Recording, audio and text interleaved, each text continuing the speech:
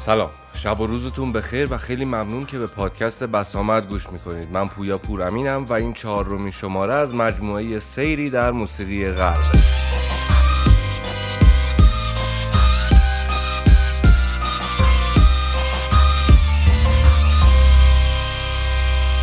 پیش از این که بریم سر اصل مطلب، من باید راجع به یک موضوعی باهاتون صحبت کنم. موضوع در واقع ضعفیه که در مجموعه سیری در موسیقی غرب وجود داره و این ضعف اینه که من موسیقی میدونم، تاریخ دون نیستم. تاریخ هم یک دانش زنده ایه. تحقیقات و کشفیات تازه باعث میشه که زوایای نگاه جدیدی شکل بگیره. مثلا کتابی که 50 سال پیش تألیف شده نسبت به دانش بعد از خودش میتونه ناقص باشه. یا اینکه از بعضی وقایع تاریخی چند روایت وجود داره. به هر حال مبحث پیچیده و حساسیه. به همین دلیل من قصد دارم بعد از پایان هر 3 یا 4 دوره تاریخی در یک شماره ویژه به اشتباهاتی که از دستمون در رفته اشاره کنم. یا اگر روایت دیگه‌ای جز اونچه که گفتیم وجود داشت اون رو هم بگم. از این رو خیلی خوشحال میشم اگر به همچین مواردی برخوردین از طریق ایمیل بسامد با آدرس basamad.pc@gmail.com به ما گوشزد کنید. خب بریم سر کارم. در شماره قبل مفصل از پلیفونی قرون وسطایی حرف زدیم. از شروع پلیفونی یا چند آوایی تا تحولش در نوتردام و در نهایت آرس نوای فرانسه و ایتالیا. حالا قراره وارد عصر طلایی رنسانس شیم و از موسیقی رنسانس حرف بزنیم. از نقاشی کلام بگیم، موتت گوش کنیم، مادریگال گوش کنیم، از باله بگیم و خلاصه غرق شیم در موسیقی رنسانس. اما قبل از اینکه وارد موسیقی بشیم باید کمی از خود دوران رنسانس حرف بزنیم. چاره ای نیست. البته خیلی کلی و گذرا حرف میزنیم. امروز قاطبه محققین و مورخین و علما و ادبا بر این نظرن که اساس اونچه ما از اروپای امروزی میشناسیم در رنسانس ریخته شده. نظام اقتصادی، سیاسی، فرهنگ و هنر و به طور کل نظام فکری اروپا ریشه مشخصی در رنسانس داره. البته دنبال کردن خیلی از این ریشه ها ما رو به سده‌های پیش از رنسانس هم میرسونه، ولی خب ما خیلی کلی و ساده داریم بررسی میکنیم. رنسانس به معنی نوزایی، دوران خردگرایی، ریاضیات، منطق و انسان مداری. دوران کشفیات تازه و اختراعات نو متعدد. کشف قاره آمریکا، اختراع باروت، ساخت ماشین چاپ، پیشرفت چشمگیر دریانوردی، اختراع قطب نما و تلسکوپ، رقم اعشاری و غیره. البته باید اشاره کرد حتما که ماشین چاپ و باروت پیشتر به دست مردم چین ساخته شده بود. خود گوتنبرگ هم درباره ماشین چاپ به این موضوع اشاره کرده. ولی خب وارد جزئیاتش نمیشیم. اگوستن فرنل، فیزیکدان، مهندس و مخترع فرانسوی قرن 18 که با عدسی فرنل میشناسیمش، حرف جالبی میزنه. میگه جهان چرخید، یکی از بزرگترین قاره های زمین کشف شد، صنعت چاپ بذر دانش را کاشت، باروت انقلابی در روش جنگ پدید آورد و دستنوشته های باستانی احیا شد. اینها همگی گواه پیروزی عصر جدیدند. یکی از نکات مهم رنسانس که در متن فرنل هم بهش اشاره شده، احیای متون باستانیه. در واقع علاقه بسیار زیاد علما به فرهنگ کفرآلود باستان باعث شد محققین سر تا سر اروپا و خاورمیانه تمام کنج و پستو و خلل و فرج جهان رو بگردن و دستنوشته‌های کلاسیک یونانی و رومی رو پیدا کنن.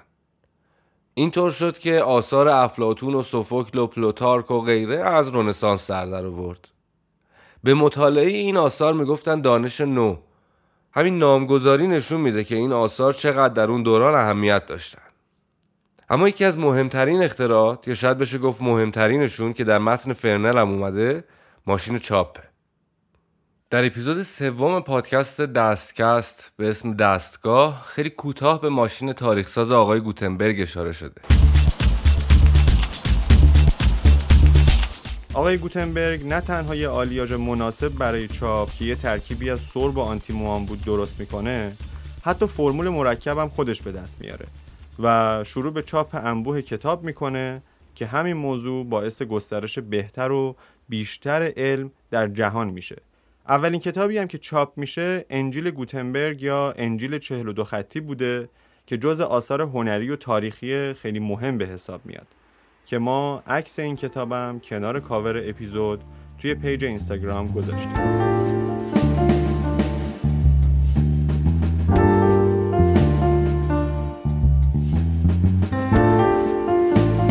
به نظرم این اپیزود از دستکست رو گوش کنید، به خصوص که صالح نجفی، انسان شریف و دانا، بسیار شنیدنی از واژه دستگاه توی این اپیزود حرف زده.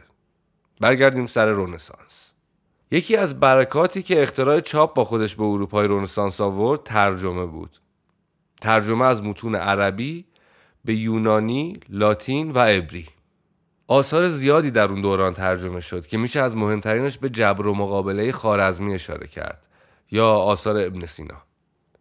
خلاصه که صنعت چاپ باعث شد در 50 سال اول بین 15 تا 20 میلیون نسخه کتاب در اروپا چاپ شه.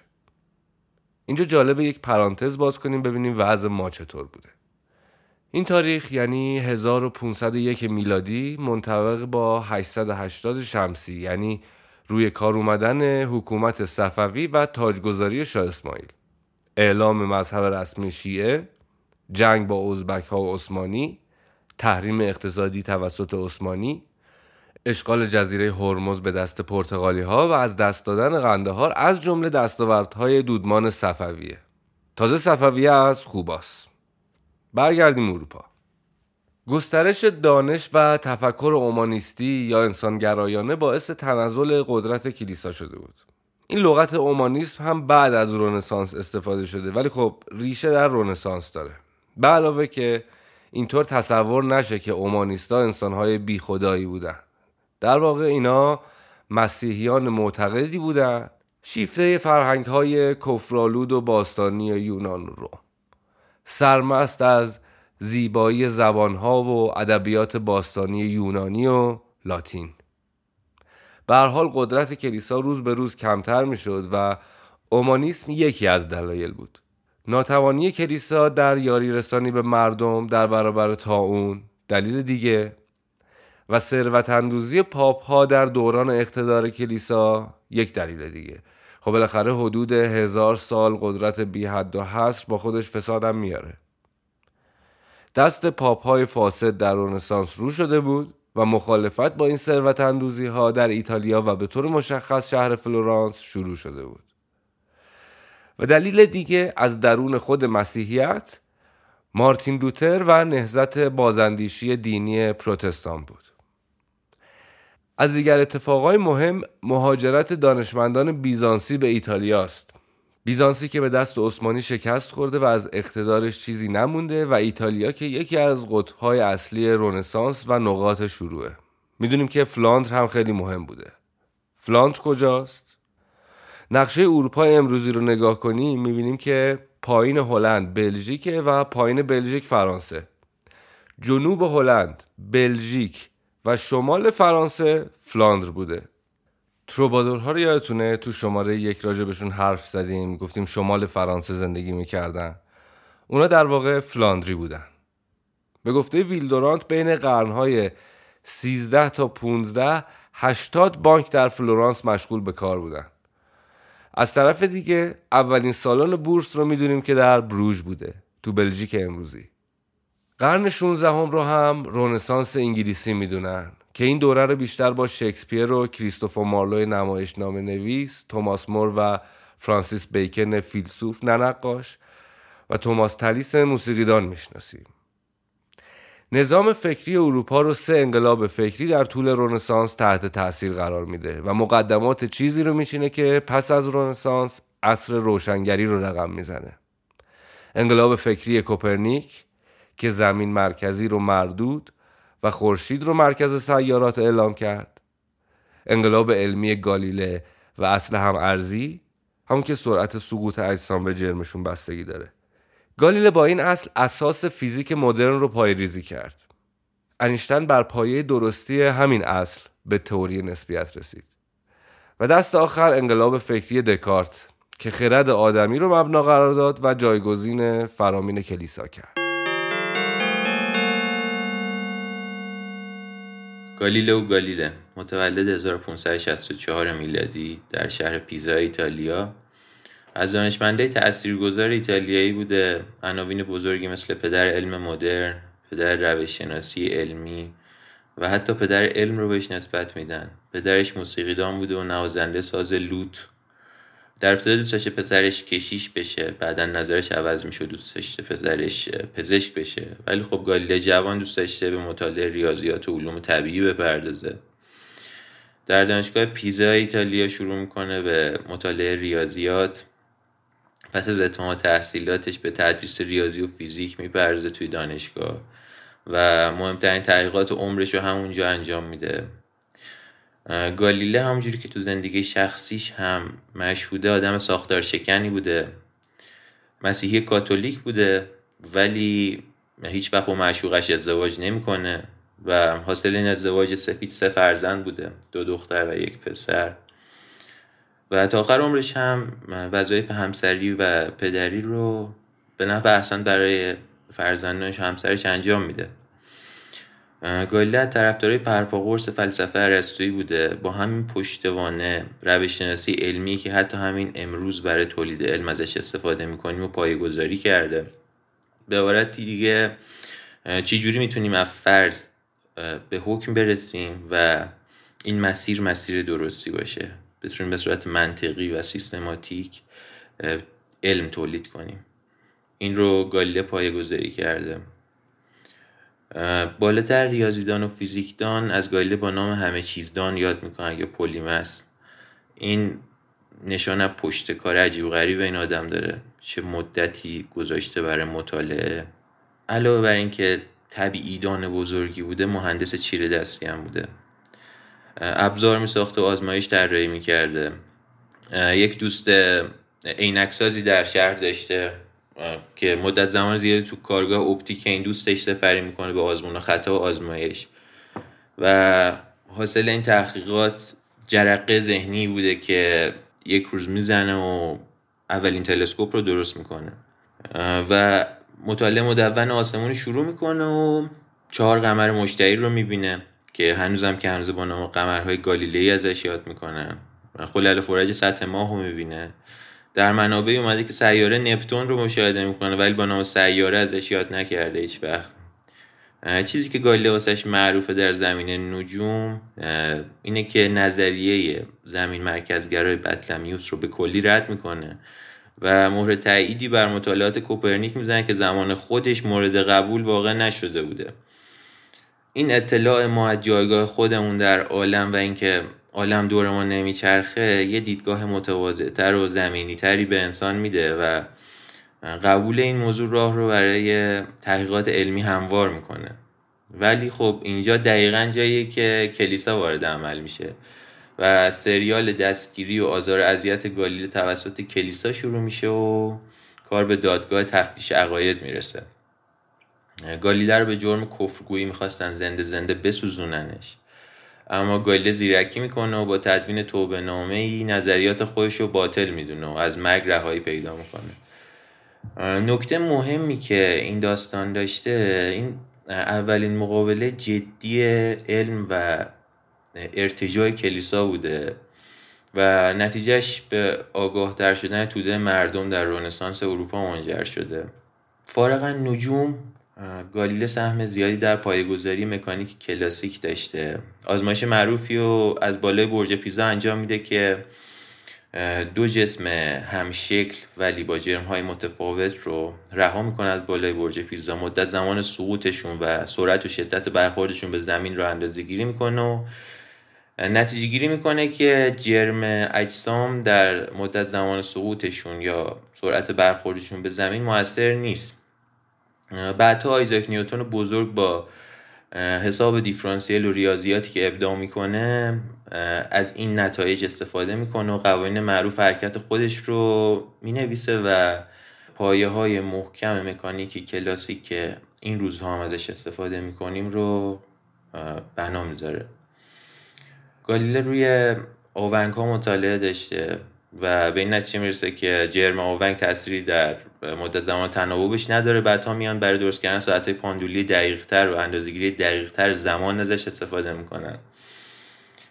چیز دیگه که راجع به گالیله باید حتما گفت اینه که در ریاضیات تبدیلاتی وجود داره به نام تبدیلات گالیله. تبدیلات گالیله چیزی نیست جز انتقال در فیزیک به زبان ریاضی. اینه که یک جسم در فضای سه‌بعدی و شناس خودمون از یک جا به یک جای دیگه منتقل میشه، به زبان ریاضی میشه تبدیلات گالیله. یعنی تبدیلات گالیله رو بر هر سیستمی ما اعمال کنیم، در اون سیستم انتقال صورت میگیره. 2-3 قرن بعد که شاخه الکترومغناطیسی در فیزیک پیشرفت میکنه و ما به عبارتی معادله موج نور رو متوجه میشیم، انیشتین میاد و تبدیلات گالیله رو بر معادله موج نور اعمال میکنه و به تناقض میرسه و میبینه که نور مثل اجرام و اجسام دیگه رفتار نمیکنه. به عبارتی نیاز به تبدیلات دیگه پیدا میکنن با استفاده از دانشمندایی که اون موقع وجود داشته و کارهایشون تبدیلی به نام تبدیلات لورنتز در ریاضیات شکل میگیره و پایه و اساس نسبیت خاص میشه و نظریه بندیش میکنن. نسبیت خاص پایه و اساس نسبیت عام میشه و این باعث میشه که الان بتونیم راجع به موجودی به نام سیاه‌چاله صحبت بکنیم. گالیله متن توبه‌نامه جالبی داره، من میخونمش. میگه که در 70مین سال زندگیم در مقابل شما اربابان دین و دنیا به زانو در آمدم. در حالی که کتاب مقدس را در آغوش میفشارم اعلام میکنم که ادعایم مبنی بر چرخش زمین به دور خورشید ناشی از مستی بوده و سراسر اشتباه و دروغ است. صدای دوست عزیز و فیزیکدان من بابک بهجتی رو شنیدیم. خیلی ممنونم ازش. خب از اونجا که مقدمه نسبتاً مفصل و طولانی شد، پیش از اینکه به موسیقی رنسانس بپردازیم یک زنگ تفریح لازم داریم. موجور میگزید، فلس میبرید، تور از آب میکشید، الماس میچکید، سید زرین به دست روی دریا نشست، قایقش سلانه میرفت.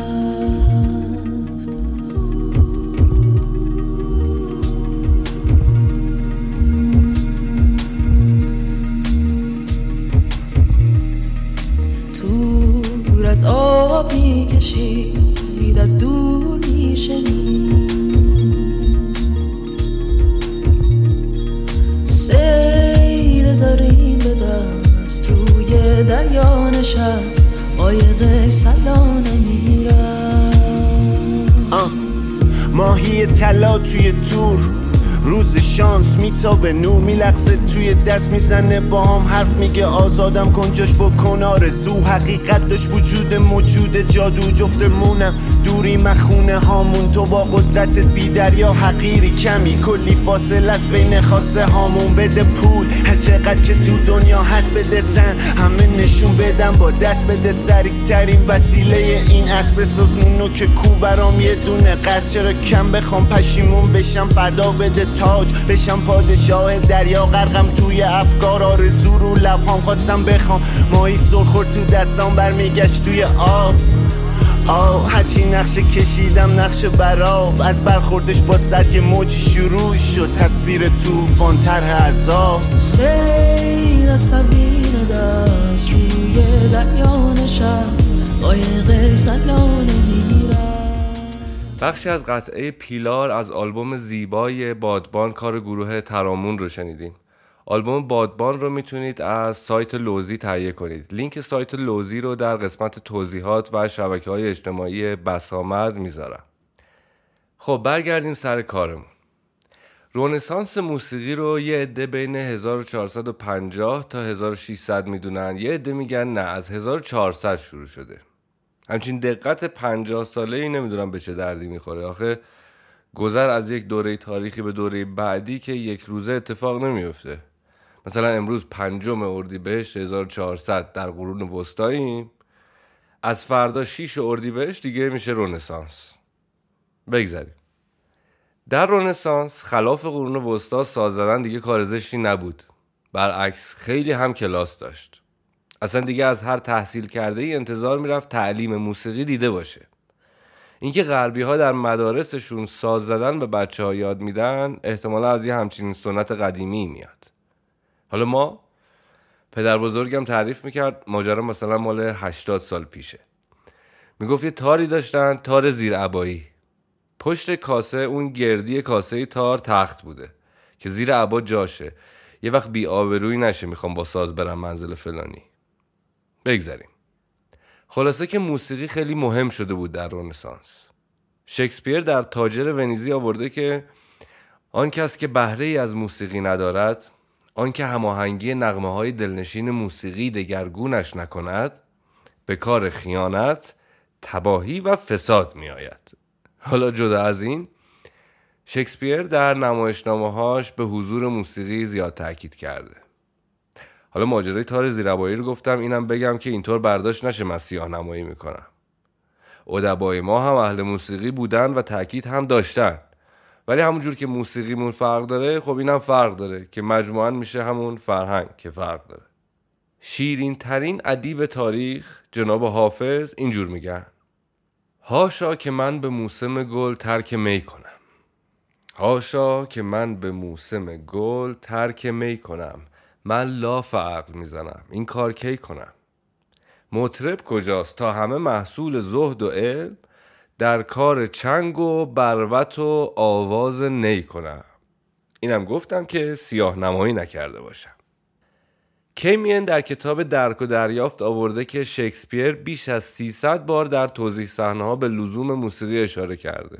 این موضوع باعث شد گفتگویی با آقای رضا سرور بکنم. خب اگرچه شکسپیر هیچگاه برای نمایشنامه‌هاش توضیح صحنه‌ای ننوشت که در اونها به موسیقی اشاره کنه و این توضیح صحنه‌ها اغلب کار مصححان و ویراستاران بعدی آثارشه، اما در سرتاسر نمایشنامه‌ها شکسپیر بارها به 2 نوع از موسیقی اشاره میکنه. اولین نوع اون موسیقی کیهانی یا موسیقی آسمانیه. ریشه این اصطلاح در عقاید نوافلاطونیان دوره رنسانس که معتقد بودن جهان مثل آلت موسیقیایی یا ساز عظیمیه که خداوند اون رو مینوازه. اگه از این ساز نوایی موزون و خوشاهنگ به گوش برسه، معنیش اینه که در جهان نظم، آرامش و سلسله مراتب اجتماعی برقراره. و اگر از اون ساز نوای ناموزون و ناکوک شنیده بشه، خبر از آشفتگی، برهم خوردن سلسله مراتب اجتماعی و وقوع قتل و جنایت میده. شکسپیر در نمایشنامه تریلوس و کرسیدا در حین گفتار اولیس به وضوح جهان رو به ساز و نظم رو به سیمهای اون تشبیه میکنه و میگه اگه سیمهای نظم و اعتدال سست بشن، هارمونی و آرامش از جهان رخ بر میبنده و آشوب جهان رو در خودش میبله. اما نوع دوم موسیقی همون موسیقی انسانیه که شکسپیر نه فقط در گفتارها بلکه عملاً از اون در اجرای نمایش‌هاش استفاده میکنه. این موسیقی مطابق عقیده مردم عصر الیزابت خصلتی حیات بخش و شفادهنده داره. این موسیقی حامی عشق و اندوه و مالیخولیا رو از انسان دور میکنه. برخلاف سایر نمایشنامه نویسان عصر الیزابت مثل بن جانسون، فلچر یا مارستون که از موسیقی فقط به عنوان زینت بخش نمایشنامه هاشون استفاده می‌کردند، شکسپیر در کمدی ها، تراژدی ها یا رمانس هاش از موسیقی استفاده ساختاری میکنه. مثلا میدونیم که در کمدی ها وقایع داستانی طوری هدایت میشن که به ازدواج قهرمانان نمایش منجر میشه. در مراسم ازدواج موسیقی و آوازهایی که خونده میشن نوعی خلاصه و جمع‌بندی درون‌مایه‌های نمایش رو در خودشون نهفته دارن و به فرود نمایشی کمک میکنن. یا آوازهای سرخوشانه دلغک‌ها که عموماً با موسیقی بیان میشن هشدارهایی رو به قهرمانان نمایش میده و راهنماییشون میکنه. واضحه که بازیگران گروه شکسپیر یعنی آدم‌هایی مثل بربیج و کمپ به خوبی میتونستن بخونن و بنوازن و گزارش‌هایی از توانایی اونها در این زمینه در دسته. در تراژدی ها هم آوازهایی که خونده میشه هم با لحن موسیقیایی و هم با متن اشعارشون پیشاپیش از سرنوشت شومی که در انتظار قهرمانان نمایش هست خبر میده. مثل آواز بیت در نمایشنامه اوتلو که دزدمونا قبل از مرگ میخونه. بد نیست بدونیم که بیشتر آوازها و موسیقی‌هایی که در این نمایشنامه‌ها میشنویم ابداع خود شکسپیر نیستند. شکسپیر با اندکی دستکاری در ترانه‌های روز و عامه‌پسند اونها رو در نمایشنامه‌هاش به کار میبره و چون تماشاگران اون دوره این آوازها و ملودی‌ها رو میشناختن، سریعاً میتونستن رابطه اونها رو با نمایش پیدا کنن و از این ارتباط‌های ضمنی دچار شعف بشن. همین ترانه بیت در اوتلو ملودی بسیار شناخته شده‌ای در اون دوران داره که درباره شوهران حسوده. بعداً جوزپه وردی در اپرای اوتلو از همین ملودی استفاده عالی میکنه.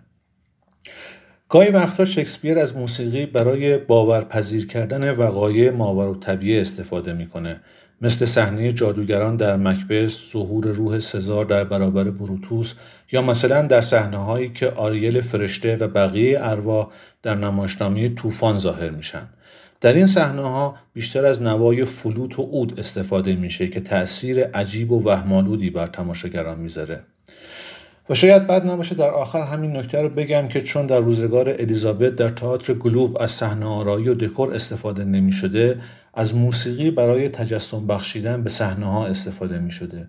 در تراژدی‌ها و نمایشنامه‌های تاریخی شکسپیر از صدای شیپور، طبل، ترومپت و هورن برای مجسم کردن صحنه‌های جنگ، شکار، خاکسپاری و صحنه‌های مهیج و حماسی استفاده می‌شد و در کمدی‌ها و رمانس‌های اون از چنگ 12 سیمه، فلوت ریکوردر و ماندولین برای تجسم صحنه‌های تغزلی، بالماسکه‌ها یا خلوت عاشقان استفاده می‌شد.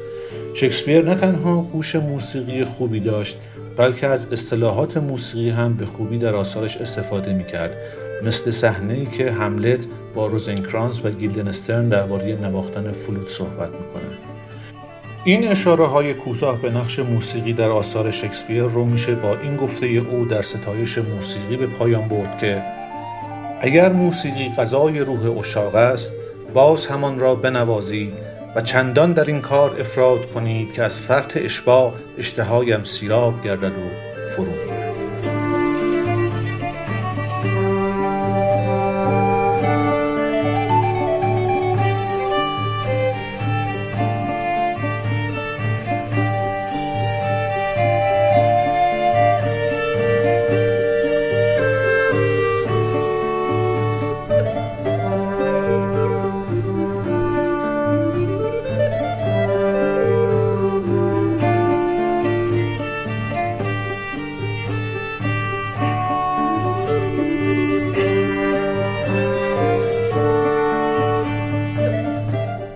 خیلی ممنونم از آقای سرور عزیز که افتخار دادن میهمان بسامد شدن.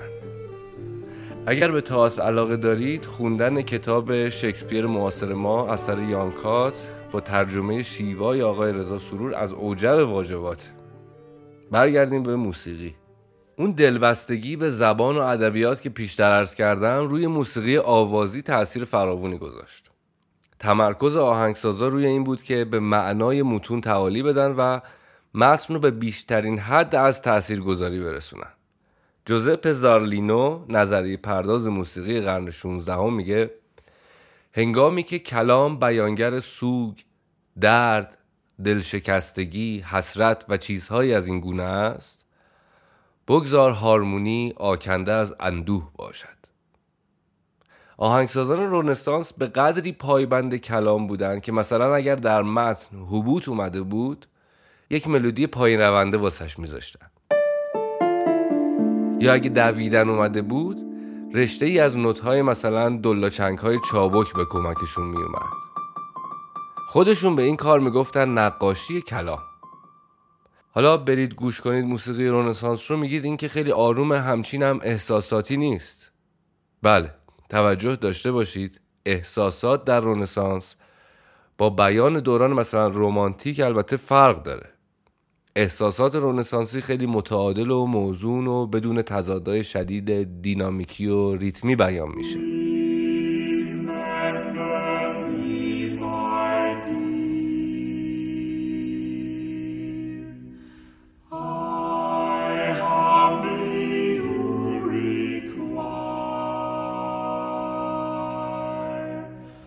For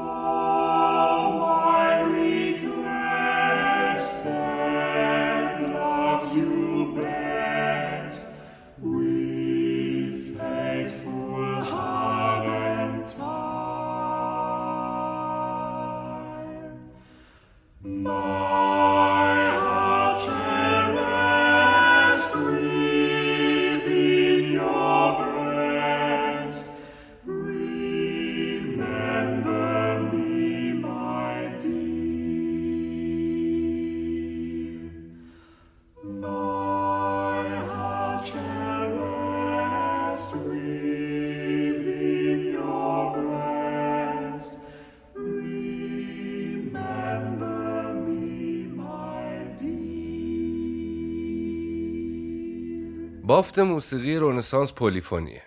پلیفونی که یک نمونه کورال این دوره ممکنه 4، 5 یا حتی 6 خط آوازی داشته باشه. مدلی که بهش میگن هوموفونیک.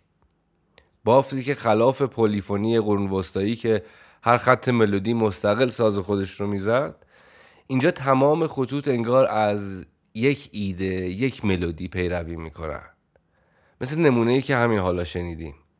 در واقع 1 یا 2 خط ملودی ایده اصلی رو میخونن، خطوط دیگه به اینها کمک میکنن هارمونی و آکورد درست بشه. به علاوه که محدوده صوتی باس، بمترین محدوده صوتی در این دوره به کار گرفته شد که خیلی به کمک این بافت هوموفونیک اومد.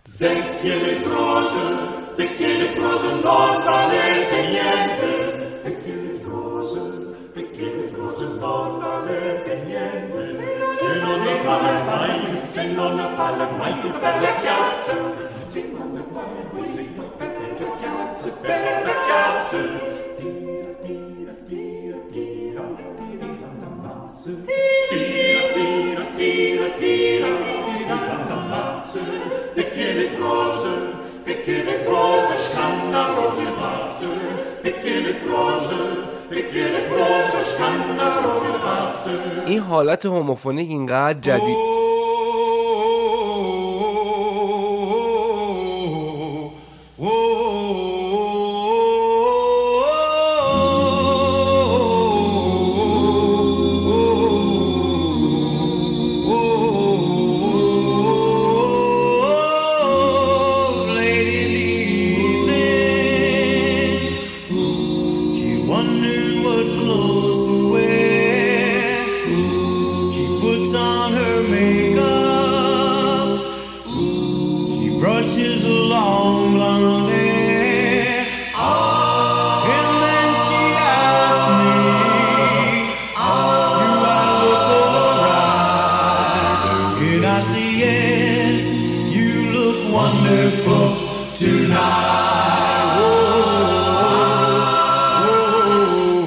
از اتاق فرمان اذیت کردم. اینو قراره کی بگم؟ این مال وقتاییه که من بعد از کلی حذف و کلنجار بین 2 تا قطعه میمونم و دست آخر نمیتونم تصمیم بگیرم کدوم رو بذارم. اینم نمونه قرن 20 آکاپلا. عرض میکردم این حالت هوموفونیک و ایجاد احساس از طریق هارمونی اینقدر جدید بود و تاثیرگذار که در موسیقی کورال اصلا احساس نیاز به ساز نمیکردن. به همین علت رنسانس رو عصر طلایی کورال آکاپلا میگن. آکاپلا یعنی بدون همراهی ساز. معنی لغویش البته میشه به روش نمازخانه، از شپل میاد. چون توی نمازخانه ها میخوندن که صدا طنین گوشنوازی اونجا پیدا میکنه. ولی معنی موسیقایش میشه خوندن تکی یا گروهی بدون همراهی ساز. آکاپلا. خب بریم سراغ موسیقی مذهبی رنسانس. 2 فرم اصلی موسیقی مذهبی رنسانس موتت و مسه. مس رو که داشتیم، اگه یادتون باشه در شماره 1 و 3 راجبش حرف زدیم.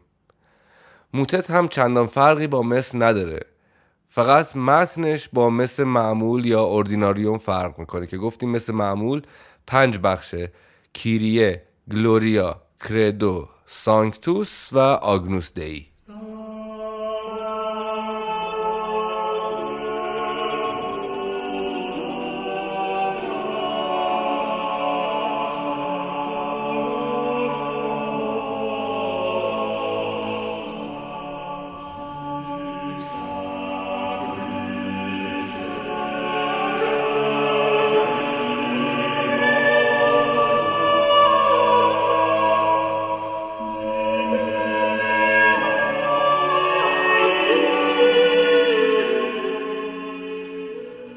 ژوسکن دپره، حدود 1440 تا 1521.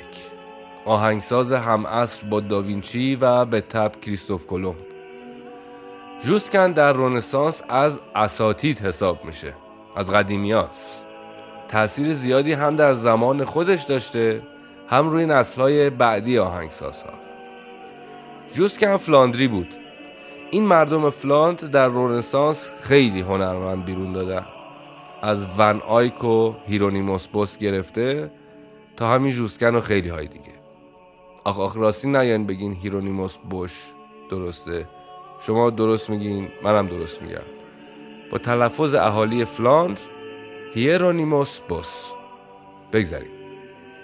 جناب دپره اهل فلاند سالها در خدمت دوک‌ها و پاپ‌های میلان و روم بود و زمانی هم استخدام لویی 12 پادشاه فرانسه. همونطور که عرض کردم تأثیر خیلی زیادی در زمان خودش داشته. مارتین لوتر انقلابی و معدوم راجب ژوسکن اینجور می نویسه: خداوند کتاب مقدس را از راه موسیقی نیز موعظه می کند. این را شاید بتوان در آثار ژوسکن دید. تمام آثار او آکنده از سرور، اصیل، ملایم و دوست داشتنی اند. آثاری که جاری شده و نه فقط زور اجبار بر آنها حکم نمیراند و در بند قواعد خشک نیستند، که همچون آواز سحرند.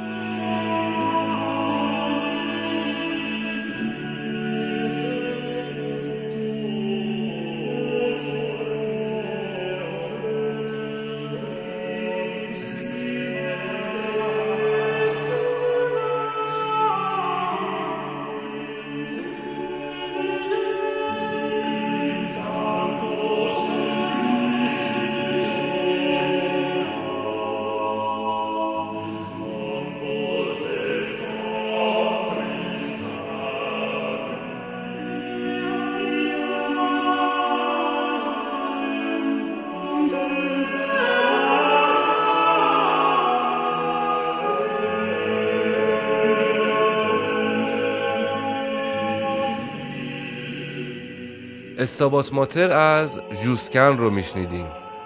این استابات ماتر یادتون بمونه، من آخر این شماره باهاش کار دارم.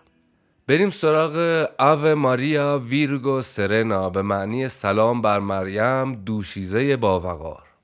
یک کورال درخشان رنسانسی برای 4 خط آوازی سوپرانو، آلتو، تنور و باس. اینا 4 محدوده صوتی هن، به ترتیب از زیرترین سوپرانو، زنهایی که صدای زیری دارن، آلتو، زنهایی که صدای بم دارن، تنور، مردهایی که توانایی خوندن نوت‌های بالاتری رو دارن و باس، مردهایی که صدای بم دارن. در شروع قطعه میشنوید که واژه آوه ماریا رو سوپرانو میخونه و بعد توسط آلتو، تنور و باس به نوبت تقلید میشه. وزن به نشانه تثلیث ستاییه.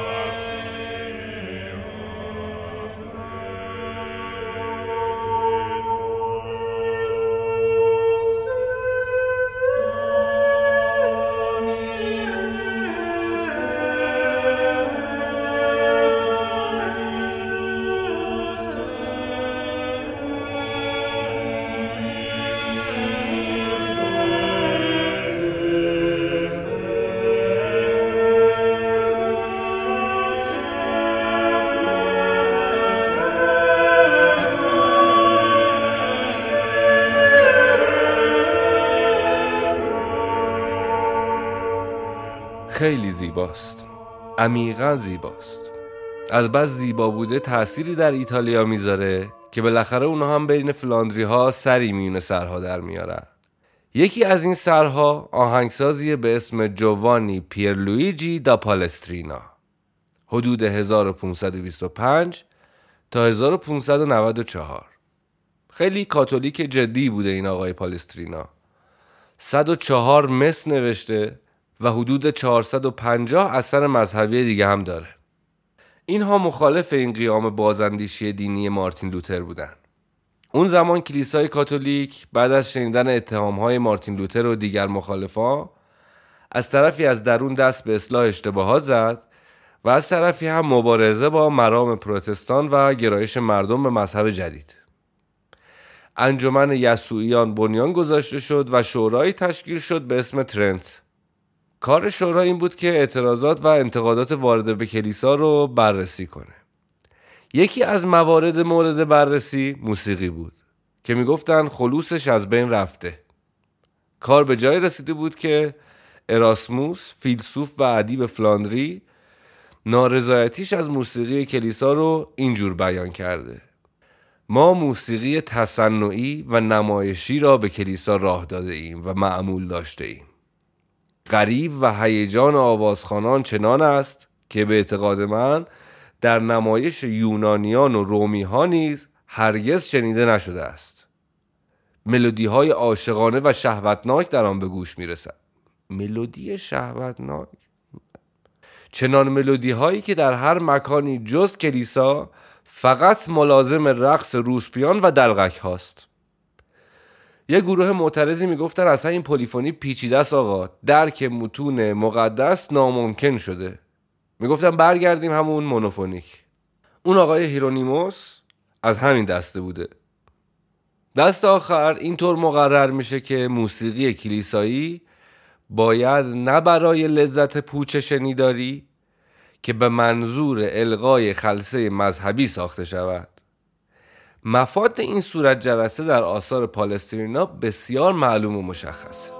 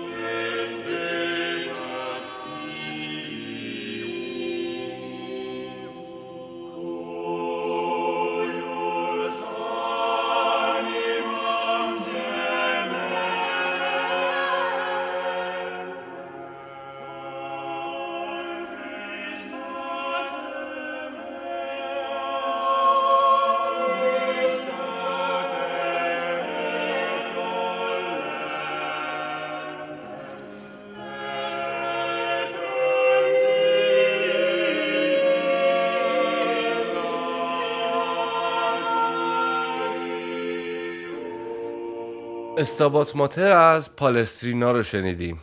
باز همین استابات ماتر یادتون بمونه، آخر این شماره باهاش کار دارم. الان میریم سراغ مس زیبای پاپ مارسلوس از پالسترینا. این مس برای کور آکاپلا با 6 خط آوازی نوشته شده: 1 سوپرانو، 1 آلتو، 2 تنور و 2 باس. بخش اول مس کیری الیسون رو گوش کنیم. خداوندا بر ما رحمت آور.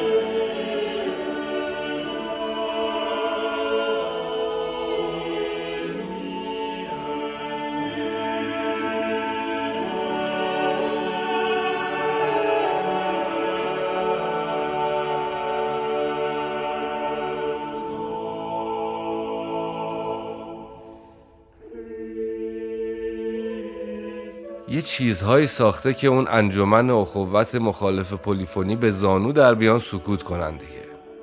خیلی زیباست واقعا.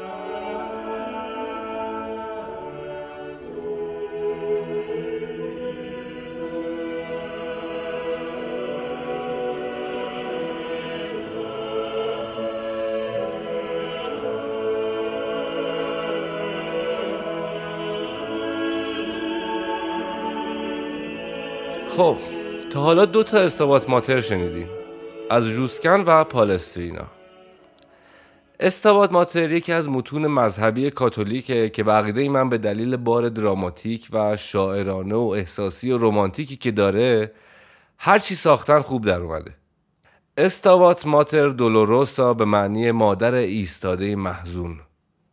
خلاف اکثر متون مذهبی که دعا و گفتگوی بنده با خداست، شرح واقع است، روایت داره، تصویر میسازه.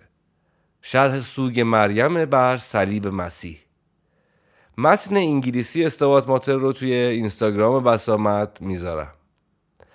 برای اثبات حرفم فعلا به استابات ماتر از جوانی فلیچ سانچی گوش کنید تا من بعداً در باروک با استابات ماتر حسابی زخمتون کنم.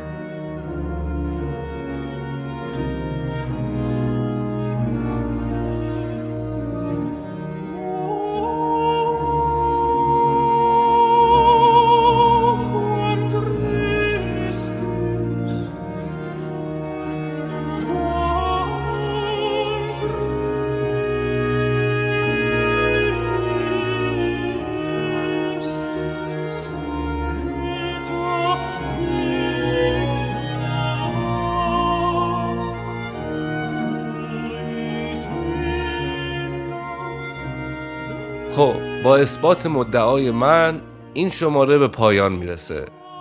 یه مختصری از اتفاقات رنسانس گفتیم، از جهشی که پیشرفت علم کرد و تأثیر شدید این پیشرفت بر امور جهان.